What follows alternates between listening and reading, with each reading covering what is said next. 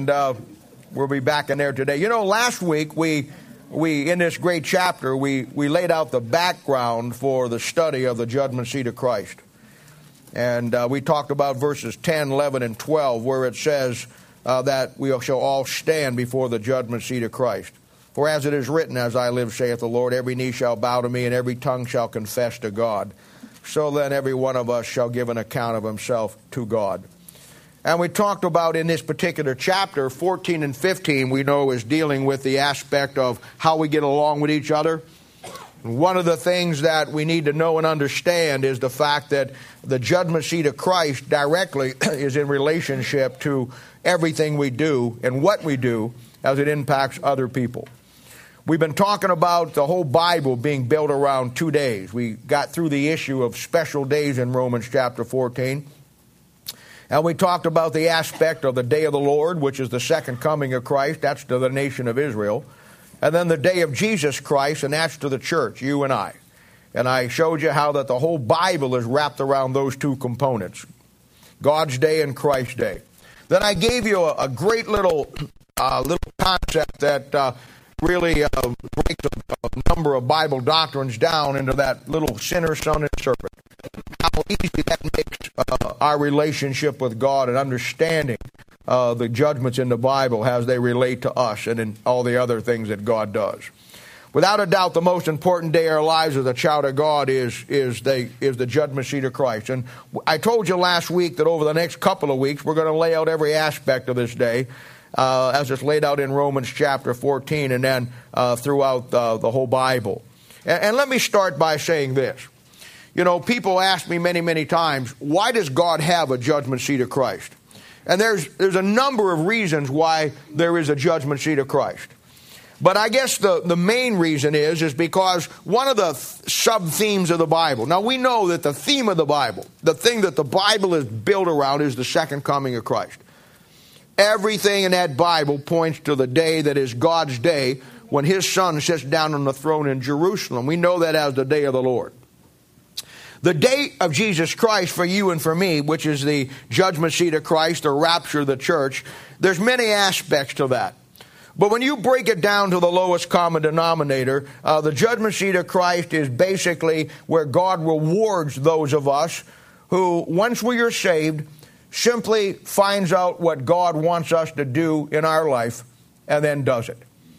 You know, it's a simple fact. And most people in the day and age that we live in, they don't understand this. God saved you for a purpose.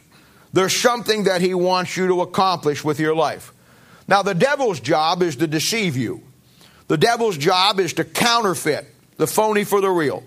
The devil's job is to bombard you with misinformation or put you in situations that lead you to confusion.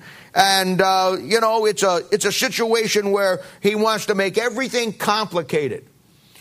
Over in 2 Corinthians chapter 11, Paul is writing to the church at Corinth, as he writes to 7 of the churches there in his time and his day. And he talks about the greatest fear that he has for the church. And I must say that fear that Paul had all the way back at the church at Corinth is the same fear that I have for the church today and anybody who really understands what's going on. And that's where he says, I would to God you would bear with me a little in my folly, and indeed bear with me. He says, for I am jealous over you, talking to the church, for I am jealous over you with a godly jealousy. For I have espoused you to one husband, that I might present you as a chaste virgin to Christ. But I fear lest by any means, as the serpent beguiled Eve through his subtlety, so your minds should be corrupted from the simplicity that is in Christ. The devil's whole function is to destroy the simplicity of everything that God has for you. We're told today that the Bible is really a hard book to understand. You're told today that the Christian life is almost impossible to live. We live in a day and age where I've never seen God's people so confused. We're living in a day where I've never seen God's people so without power in their lives. Saved people. We're living in a day where that most of God's people have no clue of what God wants them to do. And yet, that was Paul's greatest fear. That the devil would come in and destroy in the minds of God's people the simplicity that is really in Christ. And that's what the devil's done. Years ago, I heard a great message out of Luke chapter 21, and I preached it many, many times. It's a great little outline. And it's basically a three-point outline built around God for God's people. The first point was simply, be not deceived. And the man talked about how the devil's out to deceive us. The second point was, be not disarmed, because of the fact that the devil wants to take away from you the word of God that God has given you and put you in a world of confusion. And the third point, which I thought fit in very well for where we're at today, was be not deceived, be not disarmed, but also be not discouraged. Let me tell you something, folks. I don't care what anybody says, and I don't care how black it is and how hard it is and what the devil has done, even if he has had a great hand in corrupting the minds of God's people from the simplicity that is in Christ. There is no reason why you cannot have all the things that God wants for you to have in your life. The judgment seat of Christ, there's many aspects to it, but the main aspect is simply this. God has a plan for your life. And God is going to reward those people who live on this planet with all the things that we have, with all the places we have to go, with all the things that we can get involved in, all the things that the devil throws at us to get our focus off what God really has called us to do. God has a plan for you and I, and God has a judgment seat of Christ in its lowest common denominator for those who figure it out and then spend the rest of their life giving God what He died for them to give Him. Bible talks about a living sacrifice in Romans chapter 12. Now, I know that the Bible says in Ephesians chapter 5, and it talks about the relationship that we have with Christ to our earthly marriage. And the Bible talks about in Revelation chapter 19, verses 7 and 8. It says, let us be glad and rejoice and give honor to Him. For the marriage of the Lamb is come, and His wife, that's the church, hath made herself ready. And to her was granted that she should be arrayed in fine linen, clean and white, for fine linen is the righteousness of the saints. There's a verse that tells you that the bride, the church, has made herself ready. She's now been to the judgment seat of Christ. The rapture has taken place on this earth. The tribulation is going through its 7 years. But we up in heaven now are standing before the Lord Jesus Christ and giving an account of the plan that God had for us. I don't understand what God wants you to do. I fully understand what He has me to do. But I don't know what He's got for you to do exactly. I see things in your life. You come, you grow, you get involved in the ministry, and it's very obvious that most of you, if not all of you, have very much to offer to God. And we get the idea sometimes that God is looking for perfect people. God is not looking for perfect people. God knows that you and I are not perfect. You know, we get the idea so many times, well, I don't know that I can really, because we think we got to be perfect with God before we can do something, and that's not true. God doesn't ask you to be perfect. Now, He does ask you and me to be as holy as we can be and to abstain from some things that we've talked about over the last couple of weeks. But perfect? No. God knows that you and I cannot be perfect. That's why when He died on the cross and we went back to heaven, He gave us the Holy Spirit of God and He gave us the Bible that we can live as holy as we can within these imperfect bodies in this imperfect world. But I'll tell you what God is looking for, and this is what I look for. I don't look for perfect people in the ministry because I know they don't exist. I look for people who are not perfect, but people who are consistent. That in their lives they want to have the consistency of being and doing what God wants them to do. Everybody makes mistakes. Nobody's going to bat 1,000. Everybody struggles with issues in their life, and we all fail at times. That's being human. And God understood that. If you understand His dealing with the nation of Israel, you'll certainly see from the book of Psalms that God understands that concept. But God wants us to be consistent. I told you last week that our idea of the judgment seat of Christ and the rewards and how we get them and our inheritance is completely out of whack with what the Bible says. The longer I live and the more I see the church age the way that it is and God's people the way they are, the farther we absolutely get away from the very basic concepts of the Bible. I think Luke chapter 17, and I've never given you this verse. I got this verse many, many, many years ago, and I'll be honest with you, it changed my whole perspective. I've never preached on it. I don't think I've ever given it in Bible study. But it's something that certainly at this particular point in time, when we're looking at the judgment seat of Christ and contemplating all of its long-range ramifications, you need to understand. It's one of the most incredible verses in all the Bible of how God views what we do. And he says in verse 9, God speaking, Christ speaking, he says, does he thank that servant because he did the things that were commanded him? And then it says, I trow not. Now, trow is an old English word that means I think not. In other words, what he's saying here, there's no rewards at the judgment seat of Christ. There's no millennial inheritance for the things that we are supposed to do. We think we're going to get rewards because we go to church. I told you last week, that's our job, is to be here. God died for the church. The Bible says, forsake not the assembling of themselves together, as the manner of some is. We think we get reward for reading your Bible. You're told to hide the Word of God in your heart. We think we get rewards for coming to Bible study or coming to church or winning people to Christ or helping people or the giving of the finances or all those things that go along with that. Those are things that once we get saved, we're supposed to do. I told you last week that I don't really expect anything at the judgment seat of Christ. I'm in a very, very precarious situation. And I knew that when I got into this vocation of being a pastor. Because it would be hard for God to give me anything because I get paid for what I do. Now, I know that there's always over and above things, but I don't even look to that. I understand that great reality of that verse is that we don't get an inheritance based on the things that we do in most cases.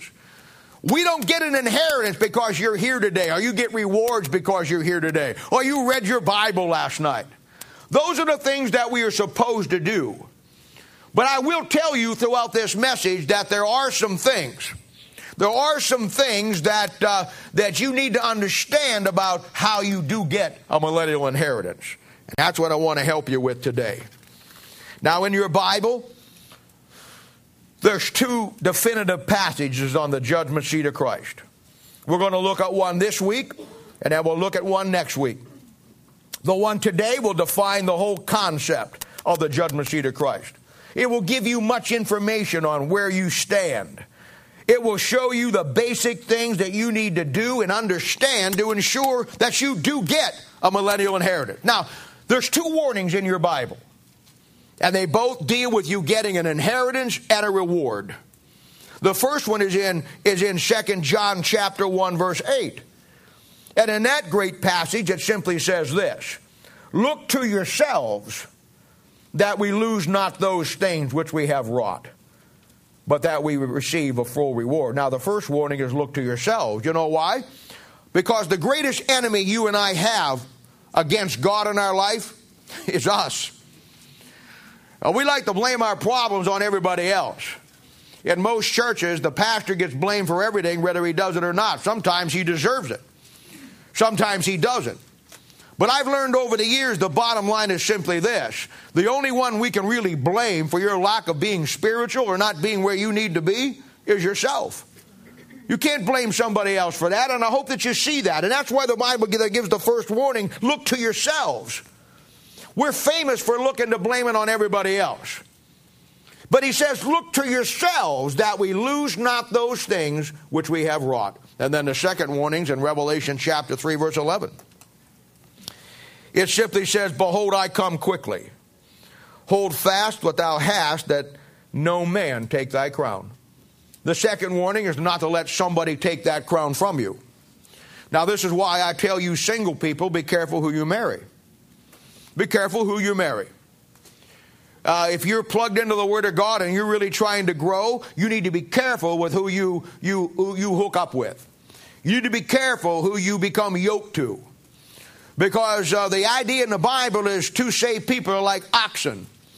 And oxen were yoked together. And they yoked together because they were supposed to pull the load together, to work together. And so it's very, very important to understand that the Bible says, let no man take your crown. You marry the wrong person, or you get hooked up, and you could, in many cases, if that person isn't the one that God wants you to have and hasn't went through the process of spiritual growth and proved themselves, as the Bible says, you can kiss your whole millennial inheritance away. How many times over the years I've seen that happen? You can get your crown taken by a pastor. Somebody who doesn't teach you the Bible the way that it needs to be taught. Somebody who doesn't teach the Bible and lay it out and give you everything that you need to have every chance you have. A church can take your crown. Some of the people you hang out with can take your crown. You know, in 1960, and few of us remember the 1960s. Most of you were not even born at that point in time.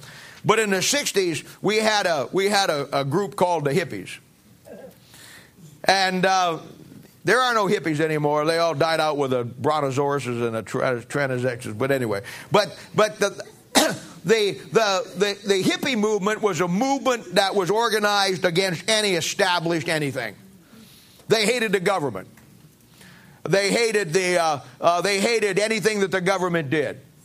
Back then, everybody dressed, common people dressed a certain way, and they were ultra radical in their dress. Their hair was very long. They didn't wash. They wore clothes with peace symbols on them and love buttons and all of those things. Free love was the key word back then, and in fact, it was just this week, I do believe, that we celebrated the anniversary of what was been common to become known as the Kent State Massacre. And I think you saw it in the paper this week if you're paying attention. That happened all the way back in about, 1968, 1969?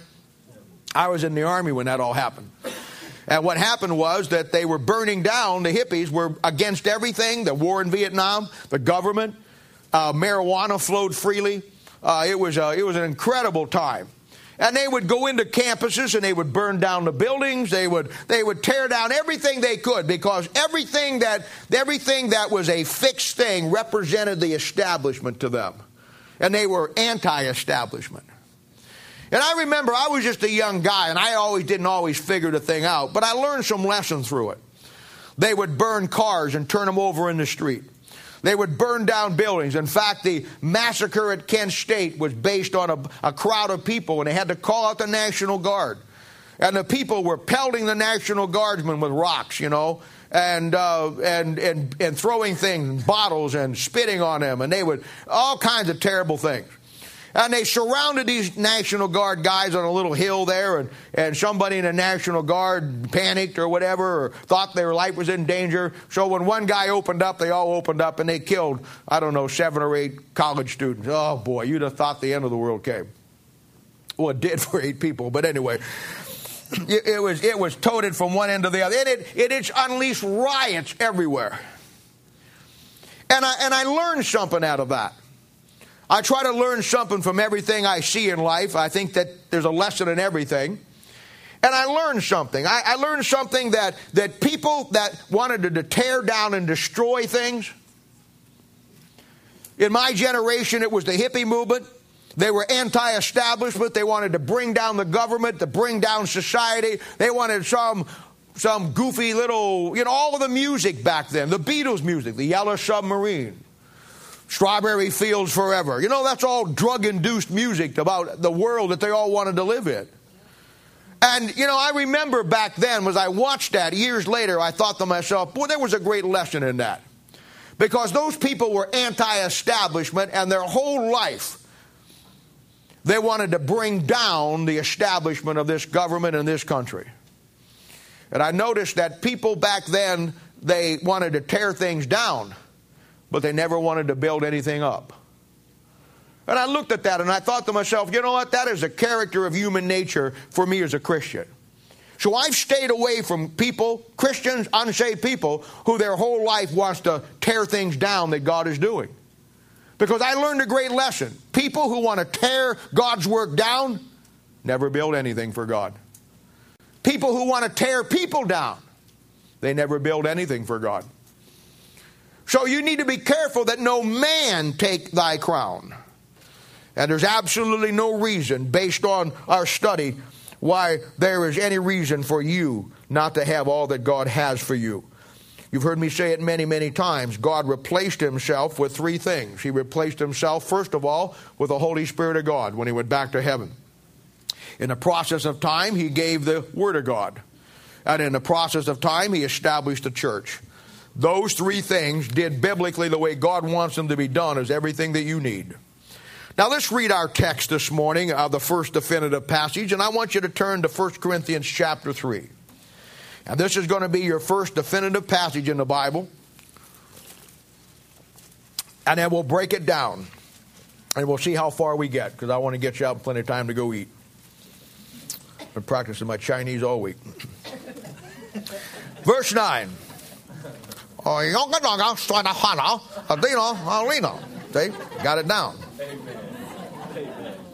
For we are laborers together with God. Now, I know as sure as somebody's going to go out of here and accuse me of speaking in tongues. That's just the way it goes.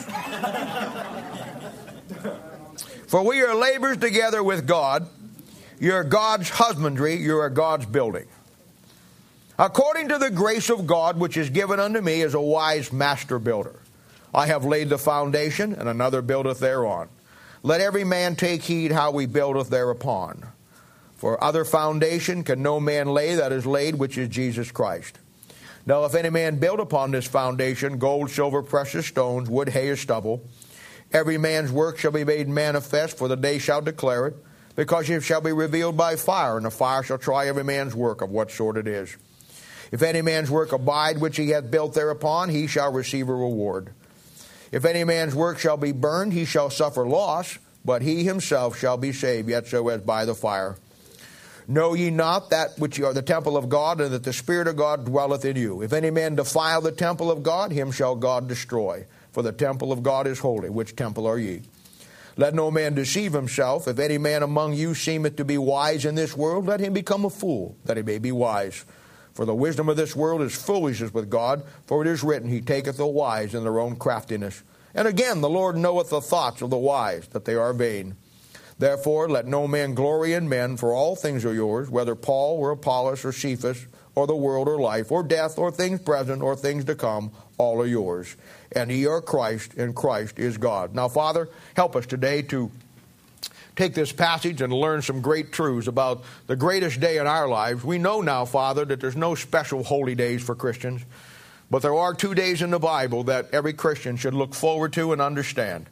And help us, Lord, as we come through Romans chapter 14 to see the reality for all of us to stand before the judgment seat of Christ. And Father, we'll thank you and praise you in Jesus' name. For a sake we ask it. Amen. Now, I want to kind of break this down, and if you want to follow down and put these in notes and then put them into your Bible, you'll really have a good breakdown of how this thing works if you do that. Now, the first thing it says here is the fact that we're laborers together. And that's a great concept, because that shows you that the number one thing about the church needs to be the unity of the body. There's many things in the Bible that God uses to describe us as the church. Now, we've got probably 170 some people here today, maybe more than that, and we're all individuals. But as a church, the Bible says we ought to all be one. And that's the key, unity. That's why it's called a body. We've all seen people who are not very coordinated. We've all seen people who don't have very good coordination skills. The standard joke is, I can't chew gum and walk. You know, you're not coordinated. And we've all seen examples of that, and some people are less coordinated than others in some things. I watch, I marvel, I really do. I think of all the sports that I marvel at, it's basketball. To watch some of these professional guys, or even the college guys, do the things that they do. I mean, and they make it look so easy. And you talk about somebody who is absolutely coordinated themselves, beyond belief. And then the team that plays together, I mean, they all coordinate. It blows my mind. A guy's dribbling a ball and everything's happening so fast, and he's coming down and he doesn't even look, and he throws the ball that way, knowing that a guy is going to be there to take the shot. I'm sure they practice that all day long, weeks long. But it looks like it's so easy. It just flows like some kind of beautiful music that just is playing. Everything just orchestrated at the right place. and the team that works together that way. And I'm sure I know it's the same in football and baseball, but it's more apparent in basketball.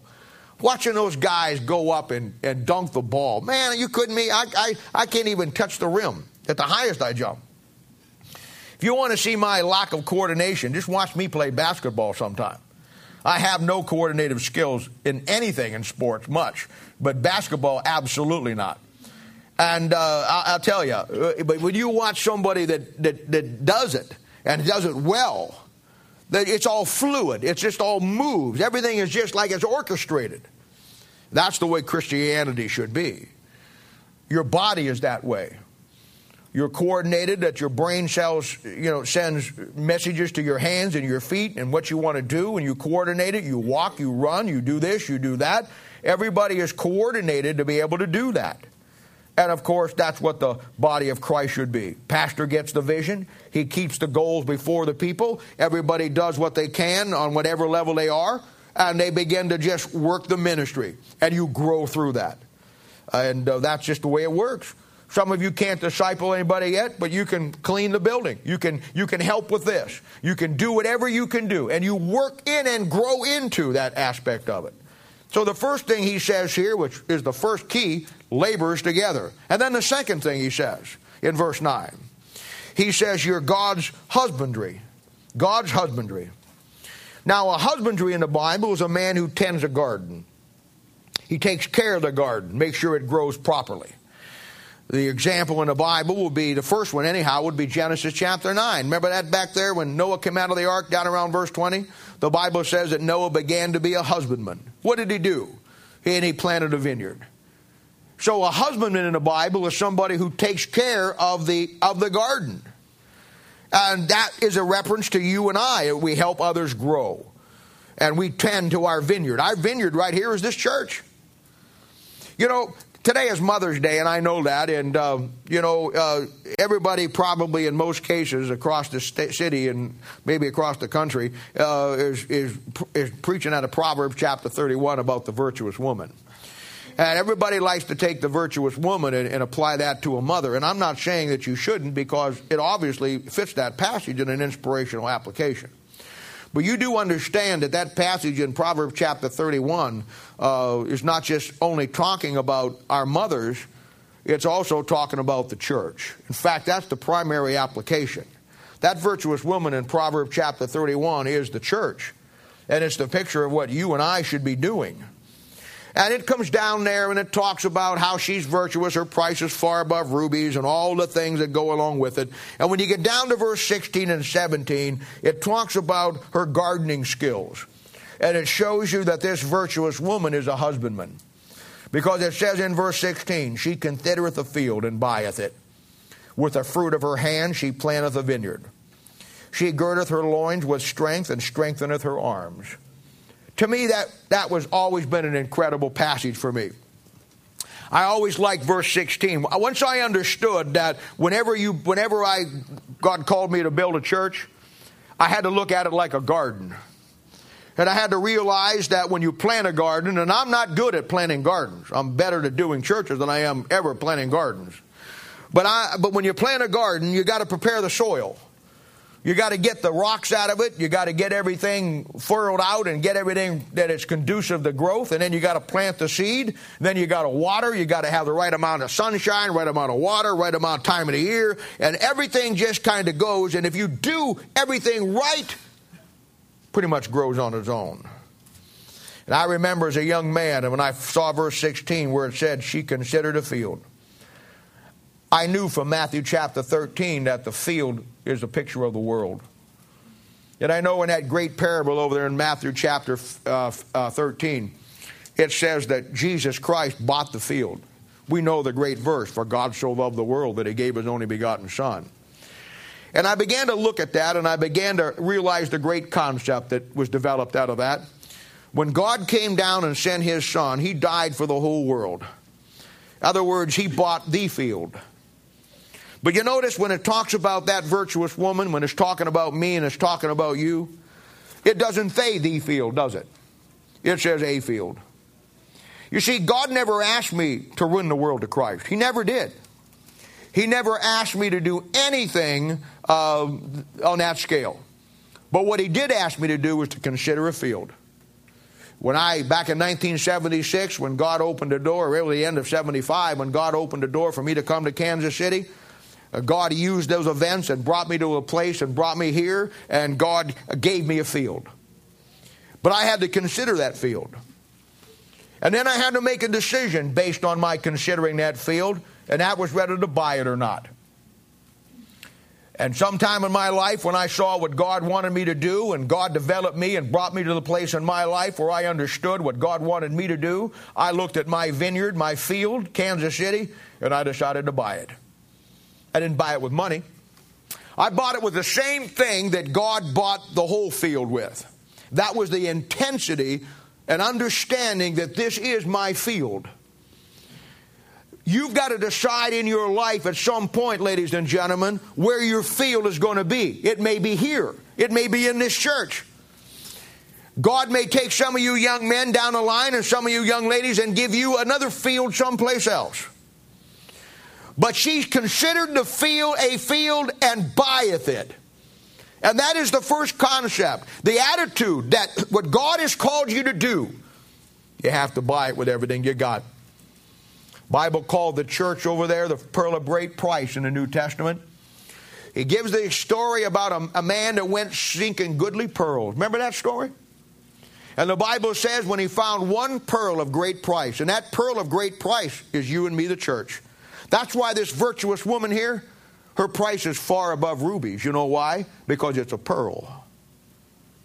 And when you come to that point in that story in the Bible, he says he findeth one pearl, and he gives everything he has for that pearl.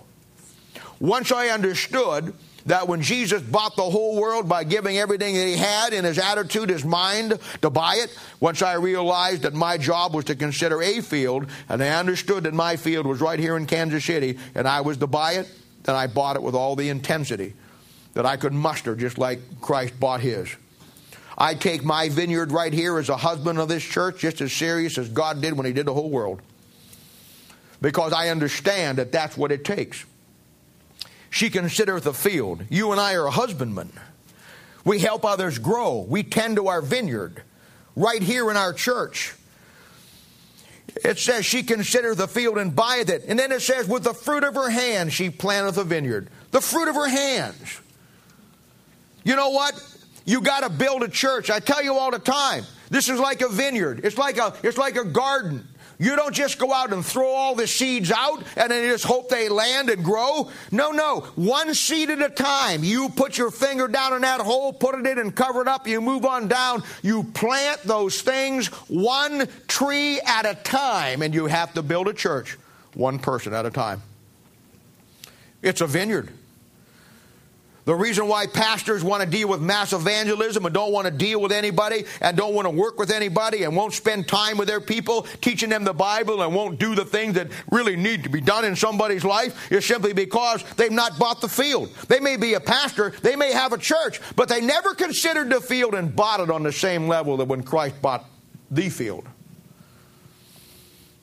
You don't build churches by doing great things and building big buildings. You got to get down to the nitty-gritty. And this is what most young men will never understand, the real inside of the ministry. A husbandman, he keeps the vineyard. Long before you got here, some of you got here, we were clearing the ground. We had to clear out the rocks. We had to get all the stumps out. We had to get everything that made this thing conducive to spiritual growth. We had to get all the elements that will hurt the growth of any vineyard. And then one by one, the Bible says, with the fruit of her hands, she plants it one tree at a time. One tree at a time. One tree at a time. Verse 9 goes on and says, it's God's building. 1 Corinthians chapter 6, verse 19, a familiar verse, says, what know ye not, that your body is the temple of the Holy Ghost, which is in you, which you have of God, and you're not your own, you're bought with a price. You see, in the Old Testament, God did his work through the literal temple. In the New Testament, God does his work through you. Your body now is the temple. This is why when we studied the aspect of our liberty in Christ, This is why the Bible says that we're to exercise temperance. We're to understand our liberty. We're to do things in moderation. We're to abstain from some things that give the appearance of evil. We're to balance in our life. Our testimony is the most important thing that we have, because there's somebody always watching our lives. I think one of the greatest examples in the Bible, and this is really my pattern that I've used, in 1 Kings chapter 6, 7, and 8. You don't have to turn back to it. You have one of the most incredible studies of when Solomon built the temple. And you realize that when he built the temple, in those chapters there, you have everything that you need to build people. You know, it took him 7 years. It took him 7 years. It took him 7 years to build that temple. When at the end of that 7 years, that temple was ready for all the world to come to it. And that's a pattern if you don't know that. I look at some of you that came in when our church, almost seven years in January, somewhere in there. We've been here. And yet I look at some of you that came in right at that particular time, and maybe 6 months, year later, and watched how you have taken advantage of the things. Some of you figured it out and got it all worked out in your mind. You saw what God wanted you to do in your life, and you began to put those things in your life. And here it is, almost 7 years later. And you can actually see where you now are able to understand things on a greater level than you were when you came in. You know why? Because it's a pattern. You give me a young man or a young lady who will give me their undivided attention. I will do whatever needs to be done in their spiritual growth and go after it on their own, the way that they need to do it. And you give me that person for 7 years, and at the end of that 7 years, I'll show you a temple that is ready to go to the world. It took Solomon 7 years to get that temple ready for the world to come to. You give me that same 7 years and give me somebody's undivided attention, male or female, that want to do what they got to do and will do it the right way. I guarantee you, in 7 years' time, you will be ready to take it to the world. That's a pattern. And boy, when you come in chapter 6, chapter 7, and chapter 8, it's just laid out for you just as clear as what you need to do. This, then he did this, and then he did this, and then he did that. And it even tells you, when you get to that point, what not to do. Oh, it's an incredible pattern in the Bible. It's the pattern that I use. Verse 10 says, according to the grace of God, which is given unto me as a wise master builder. I have laid the foundation, another build thereon, but let every man take heed how he buildeth thereon. Two concepts in this verse. The first one is that we're to be a wise master builder. The second one is that we're to take heed how we build. You know, there's a great illustration of this in the Bible, in the Gospels of Luke. And again, you don't have to turn to it. You can just listen to all these, write them down, look them up later. But there's a great story in Luke chapter 19, verse 12, that's always been one of my favorites in all of the Bible. You know why it's my favorite? It's my favorite because it has a parallel passage to it, but they don't match. Now, I don't know. I love things like that. I don't know what you occupy your time with. I know some of you love video games, and some of you, you do all kinds of things for recreation or relaxation, and I'm glad for it. But for me, the Bible, to me, is this aspect of it. I call this level 7 or 8 when it comes to the Bible. And it's my favorite things to do in the Bible is to find passages that don't match. Because I understand, when you have verses that both are correct, but they don't match, then there's some underlying reason that you got to find. It's usually a great Bible truth why they don't match. And to me, the great fun time in the Bible, when I don't have anything else I've got to do, is to get some of these passages that seemingly don't match, and yet take the time to find out how they do match, because when you have two parallel passages that almost say the exact same thing, but there's a difference in them. Before I went into ministry and left Ohio, my father in the Lord, Mel Sabaka, when I got ordained, most churches, when they ordain somebody, they bring them in and grill them, for 48 hours, torture them to find out what they believe. I've never done that, and that really never happened to me. But I will tell you that my father in the Lord, he was very, he did it. He just didn't do it all at one time. And I remember we went out one time and we were driving someplace together, and he gave me 10 places. This was right before I came to Kansas City. And he was always doing things to me to, we had about, talked about those 10 questions that I asked people, that were asking me. That if you know these 10 questions and you can lay them out, you know the Bible. But he understood a great truth. He understood the fact that just because you know the Bible, that doesn't mean you know the Bible. And I'll never forget, he gave me 10 passages that probably were the roughest passages in the Bible that were similar, but they were different. And he said, you know what? Humor me. Go ahead and take a week, take your Bible, and next Sunday, bring me these 10 things down and show me how you got the answer to them. He says, here's 2 passages that it doesn't look like it's the same thing, but it is the same thing, but it isn't. And there's a reason why they don't match. Boy, I'll tell you what, you talk about a challenge. But it's things like that ignited my excitement about the Bible. Because I know everything in the Bible does match. And when you see something that doesn't match, there's something there. That's Luke chapter 19. Because, and in fact, that was one of the passages that he gave me years and years and years ago. And he used to call this level 7 and 8 in Bible study. He said, this is what separates the men from the boys. And I understand that. Matthew chapter 25, verse 14 is the same story as Luke chapter 19. But they're different. And yet when you reconcile the differences, it's an incredible study, which most of these things are. One of the things that you'll find different in Matthew chapter 25, in this story here, in verse 14 on down through here, that you'll find that the theme in Matthew is the kingdom of heaven. I think it's 52 times in the book of Matthew you find the phrase kingdom of heaven. And you'll find that when he tells this story, which I'm going to tell you in a moment, the money here is talents. And talents is a Jewish monetary form of money. But when you go to Luke chapter 19, the story there dealing with the kingdom of God. 44 times in the book of Luke, you find a reference to the kingdom of God. And the money here is not talents. The money here is pounds. And pounds is Gentile weight, English. And when you look at those two stories, they're almost exactly the same, except the one book deals with the kingdom of heaven. The other book deals with the kingdom of God. The one book deals with a Jewish monetary system.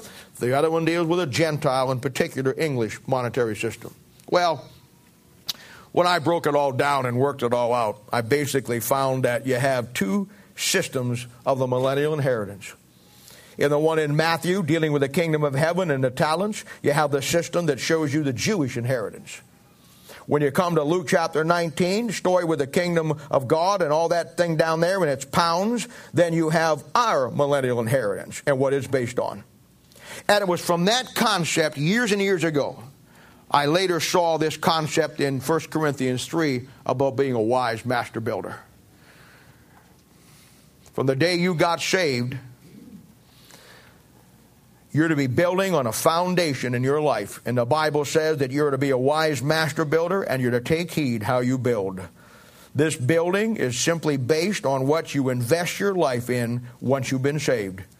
Now, the story in Luke chapter 19 is a great story. Here's the story. It's a story of a man. This man will be a picture of the Lord Jesus Christ.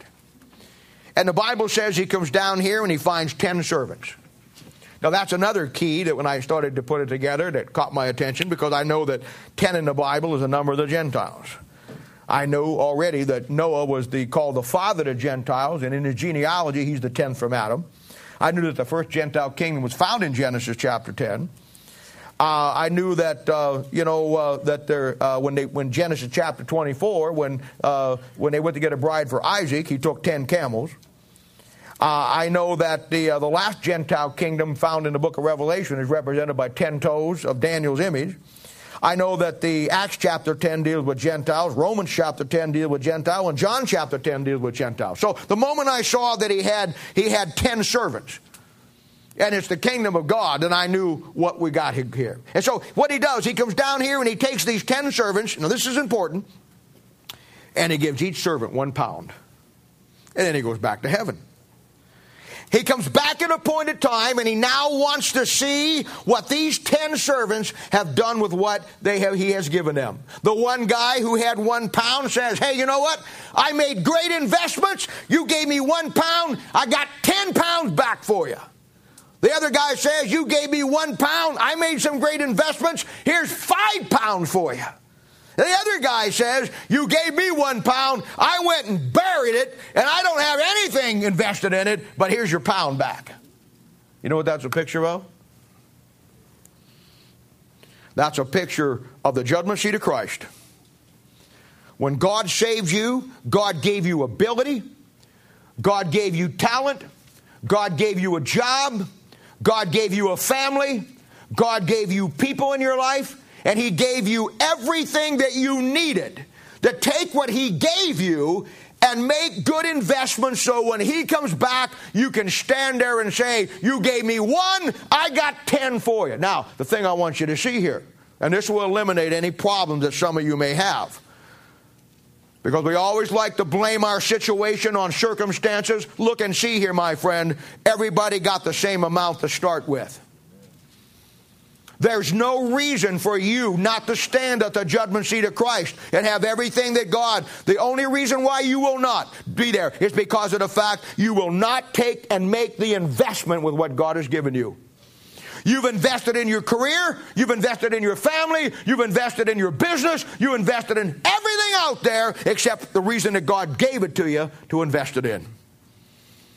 It's the investment of your life and my life. Some people take the abilities, everything that God gives them, and make good investments. Most do not. But that is the key. That is the key. You and I are to be a wise master builder. How many of you who have 401ks, or you have an investment, or you have some kind of down the line for your retirement, that you put money back and you were with some investment firm?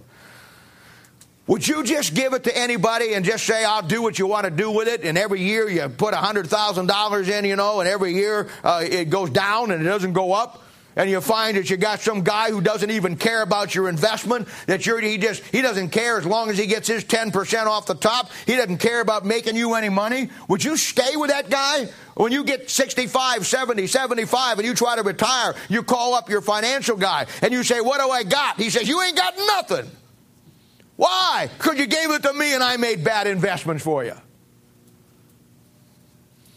Well, that's the way it is with God.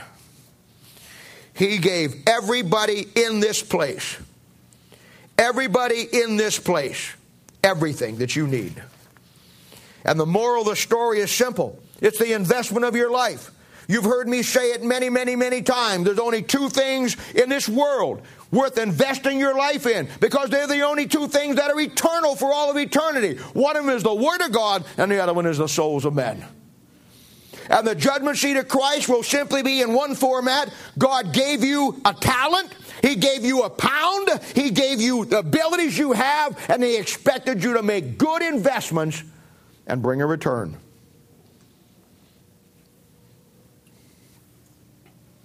Everybody gets the same amount to start with. You make good investments in your life as a wise master builder.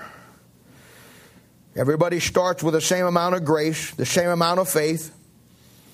Philippians chapter 4 verse 13 says, I can do all things through Christ which strengtheneth me. What does that mean? We get the idea that it means that Christ comes down and strengthens us. No. Read the verse. I can do all things through Christ which strengtheneth me. It's not God that strengthens you. It's the thing that you do for God that strengthens you.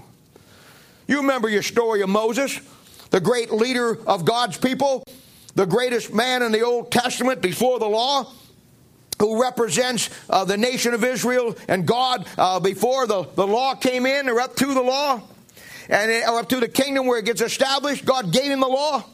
And you know what the Bible says. The first time God met him and God had a job for him to do,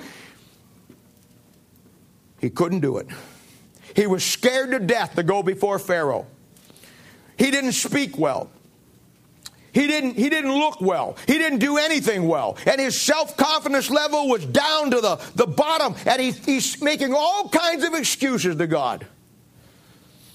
And he says, how is Pharaoh going to listen to me? What am I going to do? What abilities do I have? I'm just an old sheep herder. How in the world am I going to go up before the most powerful man in the world? You know what God asked him? He says, well, let's think about that. What are we going to do? Oh, I know. What do you got in your hand? And he says, well, I got a shepherd's crook. He says, well, then we'll just take that. You know that shepherd's crook is what he used to bring the plagues down? You know that little shepherd's staff that he had in his hand is what he used to turn the water to blood?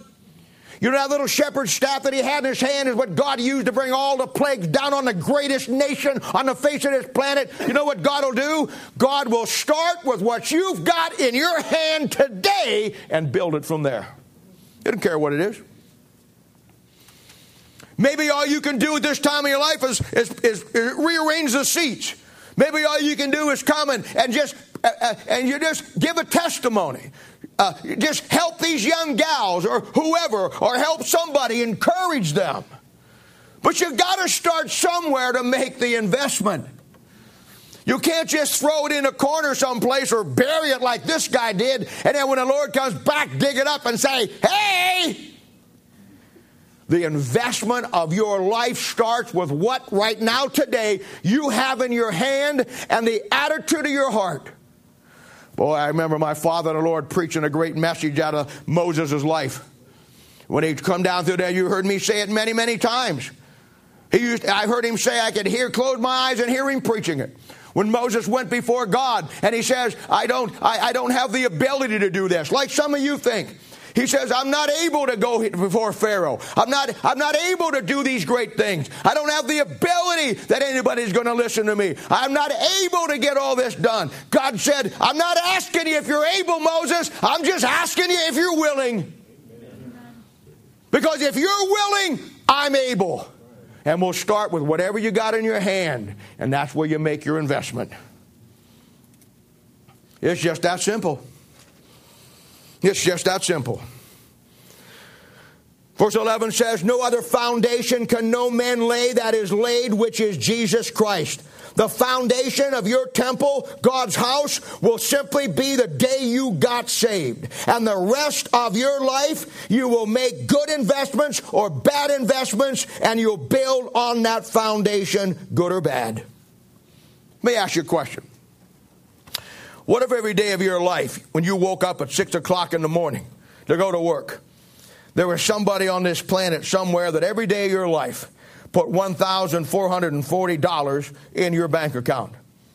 And that was staying there for the next 24 hours, and you could keep it all and spend it all as long as you bought and spent all of that money. Well, I guarantee you, knowing us the way I know us, we wouldn't lose a dime. We'd buy everything we could. We'd stick it away everywhere we could find to. Well, let me tell you something. Every day of your life, every morning when you get up, God has deposited 1,440 minutes in your bank account of your life. Every day of your life, you have 1,440 minutes that you spend some way, some shape, some form, making wise investments. Now, verse 12 says, the rest of your life, after you're saved, you should be a wise master builder, and you build three things on this foundation. Three simple things that I talked about last week, that if you will take these things, you'll develop the right attitude about it, you'll get the right concept on it, your millennial inheritance will never be sure, and no one will ever take it from you. You'll never lose it. Your attitude of not what you do for God, but basically why you do it for God. You know what the first thing he says? He says, build on this foundation gold. Gold. Now, I don't have to tell most of you, and most of you know this, that gold in the Bible represents the deity of Christ. Everything in the Old Testament was overlaid with gold. You'd had all the tabernacle furniture. It was made of wood. But then it was overlaid with gold. You know why? Because the wood was a picture of Christ's humanity, and the gold overlaying it was a picture of his deity. Why, gold's the highest standard on this planet. I mean, years ago, we used to have Fort Knox. And Fort Knox was the standard for the U.S. dollar, how much gold we had. In the 1950s, the Illinois Society of Architecture took a look at the temple back in the Old Testament under Solomon. And there was a saved man there, and he did a study on it based on the dimensions, based on the size, based on everything that was in there in 1950. That's 60 years ago. And he said that the net worth of the gold in that temple 60 years ago was $171 billion. 60 years ago. I can't even imagine what it would be. You get on the news and you watch the commercials, and there he is on TV, Gordon Liddy. Buy your gold where I buy mine. Everybody wants you to invest in gold. Everybody wants you to invest in gold. Many people do, because they think that when the whole thing collapsed, that's going to help them out. You think that gold will always be worth something because it's never been worth nothing, so therefore you're going to invest in gold. Well, I got news for you. Revelation chapter 3, the Bible tells the the Laodicean church that the investment we ought to be making is gold tried in the fire. But we'll never get it. We'll never get it. There's no higher value system in this world than gold, and gold represents the deity of the Lord Jesus Christ. And when it says build on that foundation, the first thing is gold, it's talking about get to know who He is. Know who God is in your life and know what He thinks. We have no idea of what we talk about knowing God. We don't know God. We talk about all kinds of spiritual things, but yet our actions, the way we do things, it only displays that we have the talk, but we really don't understand. We really don't know who God is. I think it's incredible that, one of my favorite books in the Bible for me as a personal Christian is 1 John. Because I think 1 John really represents what my relationship should be as a Christian. And yet, every time you pick up a study on the first book of 1 John, and every time you find a commentary on 1 John, they'll tell you that the theme of 1 John is love. I don't know how many times I've heard that. I don't know how many times I've been places where somebody did a devotion or some pastor preached on 1 John, and he says, now the theme or the subject of 1 John is love. And I've never understood that. I'm going to probably quote this wrong, but the last time I went through 1 John, I think it was 27 times. Now, 1 John's only got 5 chapters in it. And they're not very big chapters. It's a very short book. At least 20-some times. I think 27. But at least 20-some times in that little book, you find the word knowing. Knowing. Knowing.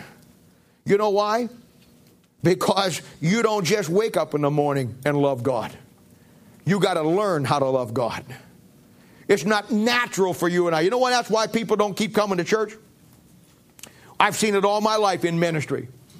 I've seen people come to church for 2 or 3 weeks. They get saved and then they show up for about another month and then you never see them again. I've seen people come to church, get saved on a Sunday morning or Sunday night, never come back again.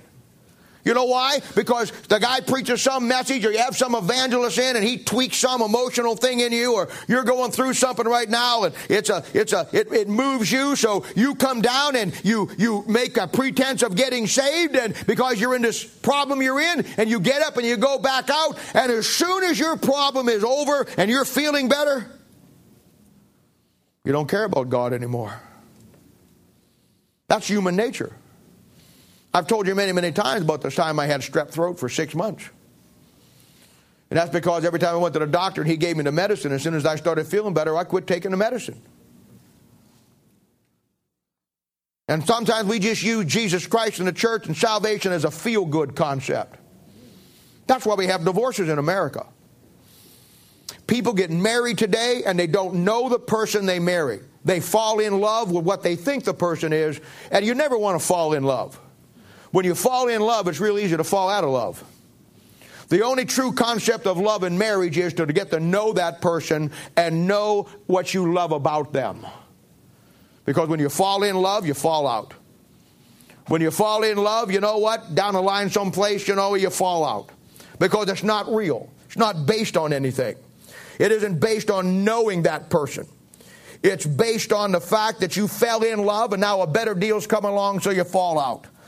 You fall in love, and then when the tough times come, it's easier to bail out because you never really knew what you loved about that person. How many times have I heard somebody say, I don't even know why I married him?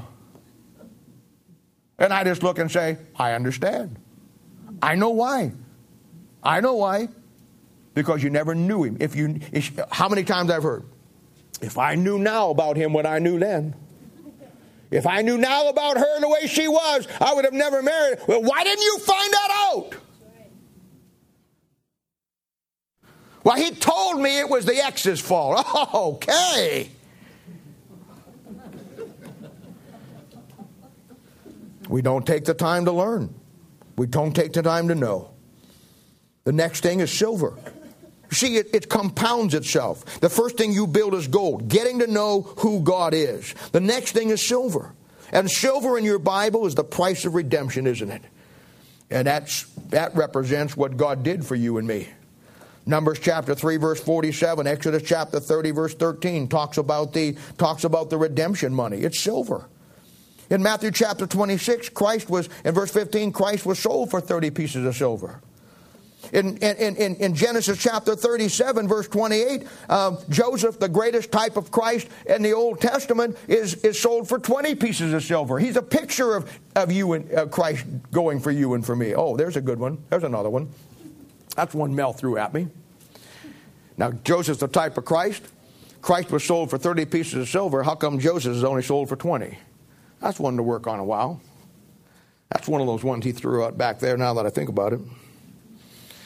It's a simple fact. We don't do for him because we have no clue of what he's done for us. A couple of weeks ago on Thursday nights, somebody asked a question about the crucifixion, and I forget where it was at that point and what we were talking about, but I ran you back to the Old Testament and Isaiah and Job and Psalms, and I showed you that the real concept of what Christ did and what he paid on the cross is not found in the Gospels. It's found in the Old Testament. I told you that you could almost systematically walk through the Old Testament and you could almost find hour by hour his crucifixion laid out for you and find out exactly within that time frame what's going through his mind. You know, we get such a shallow concept of Christ's death on the cross. It means nothing to us anymore. But when you understand those Old Testament passages and you understand the real price of your redemption, and you begin to contemplate what Christ did for you, I'm telling you, when you got saved, the only three things you got to build on that is gold, silver. When you get to know who he is, and you get to understand every aspect about him, and you get to know who he is, what he is, how he thinks, and then you fall in love with that, and then in the same time, when you get to know that, the next thing you do, through finding out who he is, you can't help but find out what he did for you. And I want to tell you something, folks. The third one is precious stones. And in the Bible, precious stones will be people. It said in Proverbs 31 that the virtuous woman's price was far above rubies. That's a precious stone. In Song of Solomon, the church is likened to a black pearl. That's a precious stone. In Matthew chapter 13, it was the pearl of great price. That's a precious stone. And in Malachi chapter 3, verse 16, it says, Then they that feared the Lord spake often one to another, and the Lord hearkened and heard it, and a book of remembrance was written before him for them that feared the Lord and thought upon his name. Here it comes. And they shall be mine, saith the Lord of hosts, in that day of the Lord. See that thing? Why? When I make up my jewels, and I will spare them as a man spareth his own son that serveth him. Then shall ye return and discern between the righteous and the wicked, between him that serveth God and him that serveth him not. See that thing? God's got jewels that are likened to people. Now, the standard teaching is on it, and it may be true or may not be true. But in the Bible, we'll look at it here in a few moments, and one of the crowns you can get is a soul-winning crown. Based on Malachi chapter 3, it's been taught for years and years and years that at the judgment seat of Christ, the crown that you get has a jewel in it for every person you ever had an influence and went into Christ. It's incredible. Precious stones. Precious stones are people. Precious stones represent the people that God has put in your life and my life. And that's the format. You cannot understand who God is. I mean, the biblical process of spiritual growth that leads to maturity and millennial inheritance is simply gold. You get saved. Lay that foundation. That foundation is Jesus Christ the day you got saved. The rest of your life, you build upon that foundation 3 things. Gold, getting to know who He is. You cannot get to know who He is without getting to know what He did for you. There's the silver. And you cannot get to know who He is, what He did for you, without telling somebody else about it. There's the precious stones. It's a process. See, that's the simplicity that's in Christ. Nothing complicated about it. You give me your life. You take the Bible, the principles in the Bible. You get into a program in your life that is conducive to spiritual growth, and you define some things, and then you build on your foundation gold. Get to know who He is. Every principle I lay out, everything we talk about, and then find out what He did for you. And then take that and you go tell somebody else what He did. As I've said many, many times, most of God's people are really good at telling other people what God will do for them. But they're not very good at telling other people what God has done for them. So they ain't doing nothing. But notice also in verse 12, the 3 alternatives. The 3 things that are good that you ought to build in your life are gold, silver, precious stone. Now, you got to understand, everybody builds something. The key here is wise master builder and take heed how you build, because you are going to build something one way or the other. One of the greatest things I ever learned about God is there's no neutrality with God. There really isn't. We like to pretend there is, but there really isn't. And I think that's one of the hardest realities for God's people to grasp, and I don't think most of them ever grasp it. Sitting here this morning. You know what? You're either in fellowship with God or you're totally out of fellowship with God. You're not kinda in fellowship with God. You're either in or you're out. There's no twilight zone. That purgatory thing, that's Catholic. That's not Baptist. You're either in fellowship with Him today or you're out of fellowship with Him this morning. And what determines it is one little concept in the Bible. Thou shalt, confessing to Him in 1 John chapter 1:9, and Him forgiving you your sins. It's just that simple. Jesus said one time, he that is not with me is against me. Now, I'll take that one and work on it for a week. And I know what we like to do. We like to come up with our own interpretation of with me. Well, that may work for you, but it won't work for him. His whole concept of with me is different than your concept of with Him, I promise you. There's no middle ground with God. There's no neutrality with God. You're either building gold, silver, precious stones, or the next part of that verse is you're building wood, hay, and stubble. You see, wood, that's dead trees. Hay, that's dead grass. Stubble, that's dead wheat. All 3 of these things are pictures of not only unsaved people, but the unsaved world itself in the Bible.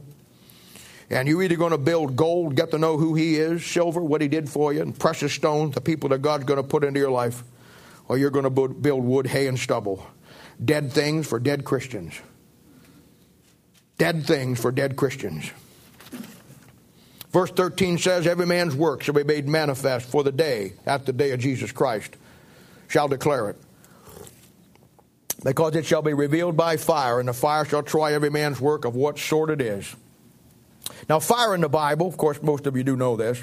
Fire in the Bible is always a picture of God's judgment. It's the way God purges something. We have a lot of God's people today that have a tough time with the concept of hell. They don't understand why God would even have a hell. We've lost that whole concept. And to me, the concept, when we talk about hell's a terrible concept, first of all, and I wouldn't wish anybody to go there. First thing I try to do when I try to talk people about the hellfire and going to hell and burning in the fire, first thing I try to show them in Matthew chapter 12 is that God never intended for them to be there in the first place. Bible says that hell was prepared for the devil and his angels. God never intended you and me to be there. He never intended any man there. God is not willing that any should perish. We talked about that Thursday night. And this concept of hell, it takes a worse rap than it really is. It's like the fact that God is a vengeful God, so he's going to torture you down in hell. No, that's not the concept, folks. You got to get the biblical concept. Fire purges things. Don't you understand that? Fire purges things. One more time. Fire purges things. At the judgment seat of Christ, when your works come up, when you put fire to gold and silver, it just purifies them. It brings the dross to the top and it purifies them even more than they're already pure. Fire always purges something. Now here's the problem with hell. It's simple. You have inside your body, you have a soul. That soul is eternal. That soul is sinful if you're unsaved. And that soul needs to be purged. When Christ died on the cross, we looked at it a couple of Thursday nights ago, didn't we? They brought hell to him on the cross, didn't the devil? Remember in those passages back there where he talks about my bones were burnt black with heat? You think he was just too close to the fire? Where it talked about my bowels boiled? When he looked at his father and he cried out, my God, why hast thou forsaken me? When he cried out, I thirst. Those are things a man in hell says. You know what he did on the cross? He took on his body the purging of your soul. Now understand this. This is very important. When he was on the cross, his death on the cross, and him going to hell on the cross for you was the purging of your soul. Once you ask Christ to come into your heart and save you, he takes his death and he purges your sinful soul, and your soul now has been purged by his fire on the cross. Stay with me. You don't get saved. What's God going to do? When your body's gone and you have a spiritual body that's your soul, that thing's eternal. Your soul is not going to die and go away someday. Your soul's eternal. So what has God got to do? What has God got to do to keep that sinful soul from polluting everything out there in his future plan? You know what he has to do? He has to do it. It demands being done. He has a lake of fire. That lake of fire is eternal. It's eternal fire. You know why he has to have eternal fire? Because he has an eternal soul. And that eternal soul has to be purged. But there's only one way it can be purged now, and that is to be purged eternally. Because it can never be purged. So he puts it in an eternal soul, an eternal fire, and it burns for eternity, because that's the only way God can purge something that can never be purged. It's just simple. He's not somebody up there saying, who can I throw in hell today? No. He died on the cross so you wouldn't have to go. He died on the cross and took the fire that you was deserving for you and put it on his own soul so it wouldn't have to trespass to you.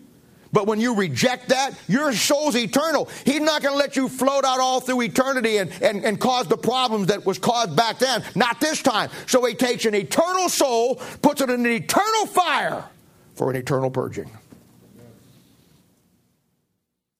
I told you last week that fire at the judgment seat of Christ is going to try your works and my works. That's the same fire that burns in hell. That's the same fire of God's judgment. God is going to try our works. And the Bible says of what sort it is. He's going to sort it out. I told you earlier, you don't get any rewards for reading your Bible, winning people to Christ, building churches. What you get rewards for is not what you do. What your rewards are based on is why you did it. He's not going to ask me how many people I won to Christ. He's going to ask me why I won them to Christ. He's not going to ask me, did I build a nice church? He's going to ask me why I built it. He's not going to ask you what you did. He's going to ask you why you did it. Motive, attitude of heart.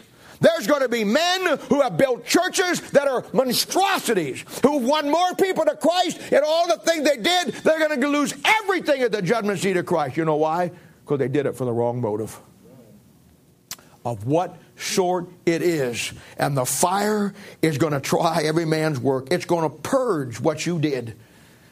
And if it's not gold, silver, and precious stones, if it's wood, hay, and stubble, the fire of God's judgment is going to just take that thing. Next week, I'm going to talk to you about the judgment seat of Christ as the terror of the Lord. We're going to see the bottom line of where this thing goes.